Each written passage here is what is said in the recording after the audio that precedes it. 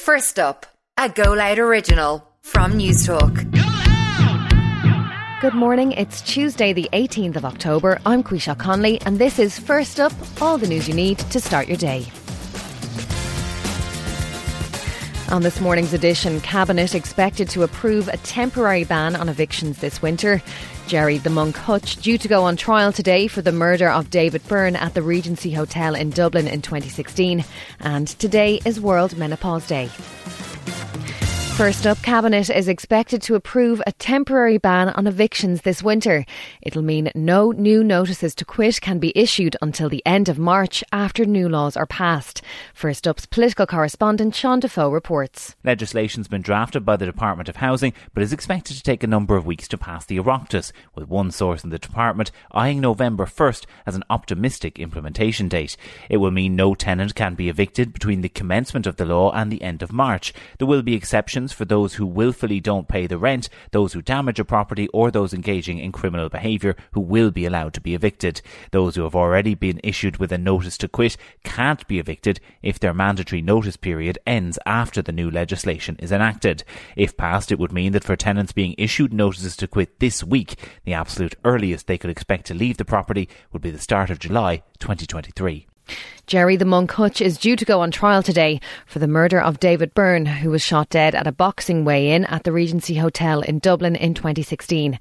The trial was due to get underway a few weeks ago, but was adjourned in light of developments in the case of former Sinn Féin councillor Jonathan Dowdall.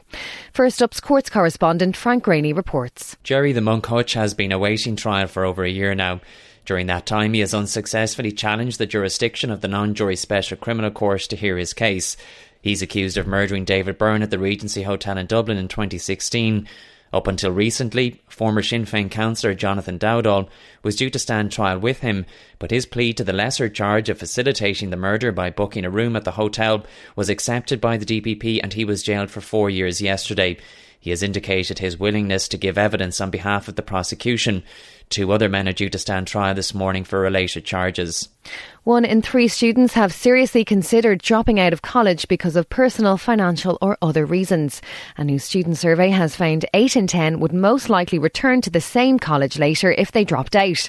It also noticed a reduction in the number of COVID-related complaints in the student experience category.